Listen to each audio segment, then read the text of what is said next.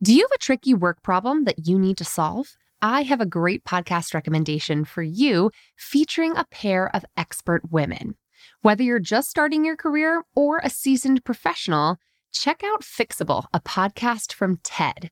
Hosted by Harvard professor Frances Frei and her wife, leadership coach Anne Morris, the brilliant duo provide honest, actionable advice to help you navigate everything from a gaslighting manager to returning to work after parental leave. They'll leave you feeling empowered and ready to act. Listen to Fixable wherever you get your podcasts.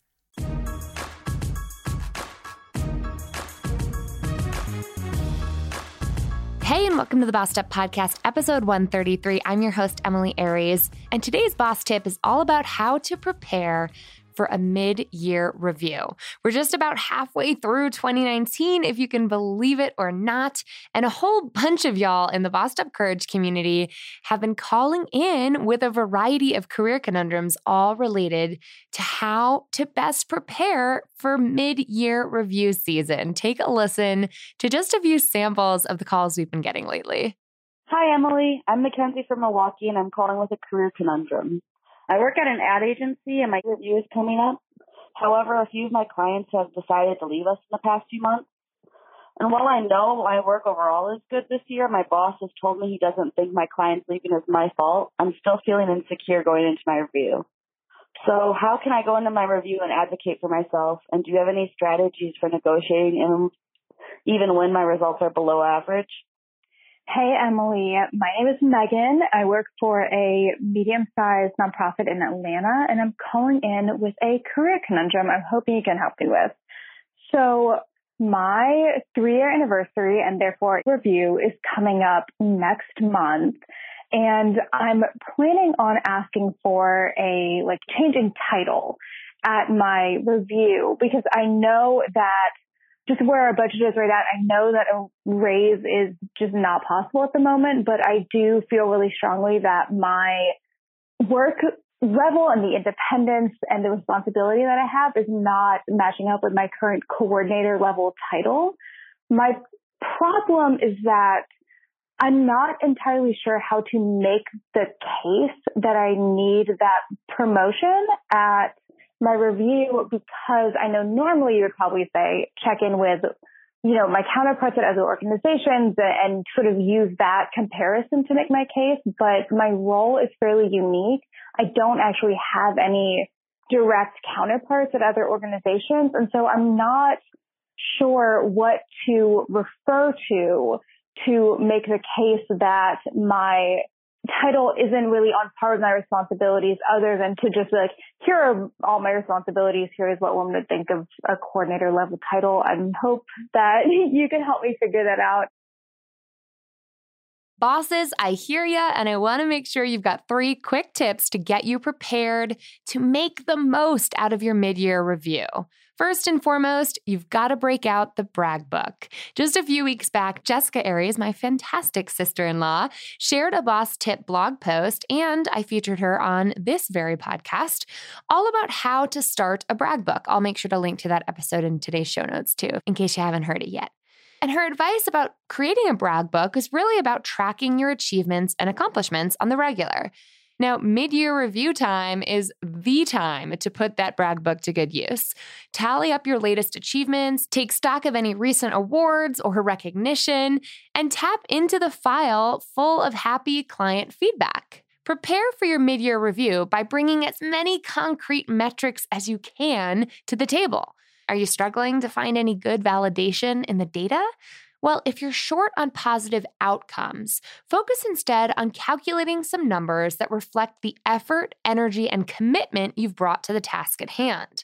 For instance, an editor friend of mine once had what turned out to just be kind of a lousy year in terms of how many book deals she was able to secure for the publisher she worked for. But it wasn't for a lack of trying. In fact, she brought all the data to her boss and tried to analyze where she went wrong, showing all the competitive bids she made for book deals throughout the year. Upon review with her boss, they agreed it was nothing more than a fluke.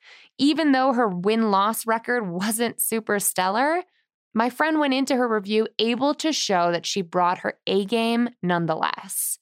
Tip number 2, get clear on your goals. Showing that you're forward-thinking and always focused on making progress is a key factor for acing your mid-year review. So be clear about what goals you're pursuing in this chapter of your career. But just keep in mind who your audience is, too. You should not feel the need to disclose that you're looking to grow in a totally different direction than your current position allows, unless there is a culture of radical honesty at your workplace, or if you work for the kind of giant company that helps facilitate employees' cross-departmental transitions. In other words, you don't need to tip your hat if you're thinking about leaving. But if you aren't, be clear about where you'd like to go next in the company. Now, the best way to describe your goals moving forward is to focus on how you're looking to develop your craft. What skills are you looking to hone and develop? What professional development opportunities are you pursuing? And how does your growth tie in directly to the company's overall growth too? Need help getting clear on your goals? Well, now is a great time to pick up your copy of the Bossed Up Life Tracker Planner, which can bring more clarity and consistency to the rest of your year. And right now, they're 50% off. I'll drop a link to shop now in today's show notes as well. And finally, tip number 3, have a plan for growth. Whether you feel like your performance is in need of improvement or that you're absolutely crushing it at your job right now, go into your mid-year review with a plan to propose. Need to step things up? Don't wait for your manager to put you on a performance improvement plan or a PIP. Propose one yourself. You might say something like this: while I feel confident about the reports I'm writing up, I want to avoid making mistakes in the accounting processes. So I found an interactive online course I'd love to take and have asked for some one-on-one time with Teresa in accounting to gain some training from her directly as well. Or if you feel like you're absolutely killing it at work, don't wait for the red carpet to be rolled out for your promotion. Ask what it would take to make it happen. You might say something like this: I feel confident in my performance and committed to our organization. I'd love to explore what opportunities for growth exist for me here in the form of a raise or a promotion. Do you think I'm eligible for that kind of growth this year? What do we need to do to explore that further? Whatever you do, let's make the most of performance review season this year. Go in there with a plan to propose, and you'll make the most of your performance review. Now listen, as much as you'll want to prepare as best you can for your mid-year performance review, remember that this is a two-way conversation. Stay open to receiving feedback, actively listening for cues from your manager about how they perceive your performance and where they see you going in the organization too. At the end of the day, these reviews are not just about pleasing the boss. They're also about gaining more information about your potential for growth and development. And if you're not liking what you're hearing, well, that just might be the impetus you need to pregame your career change. And there are lots more related links full of resources at today's corresponding blog post, bossedup.org/episode 133. Make sure to share it with the boss besties in your world who are gearing up for their mid-year reviews too.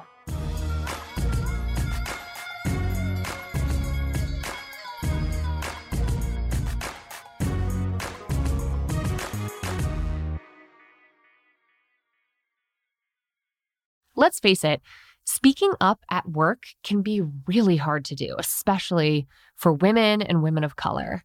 When the stakes are high and you've already worked so hard to just be the only woman in the room, and you want to get everything right, you want to have all your facts and figures accurate before making your voice heard, it's just so much easier to stay silent instead.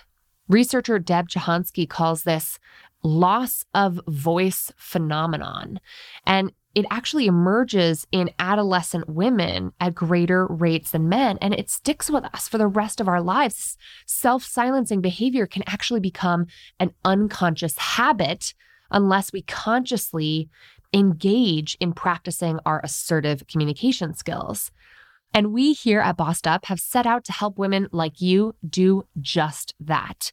Speak Up, my live assertive communication course, is back open for enrollment, and we're kicking off a new cohort launching this June.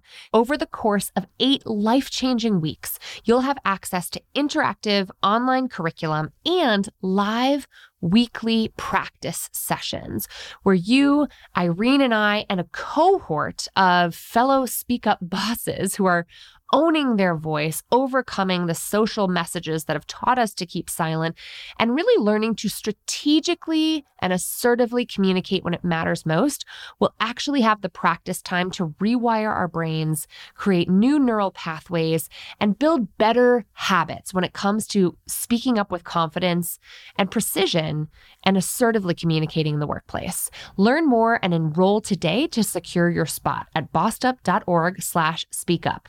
That's bossedup.org/speakup.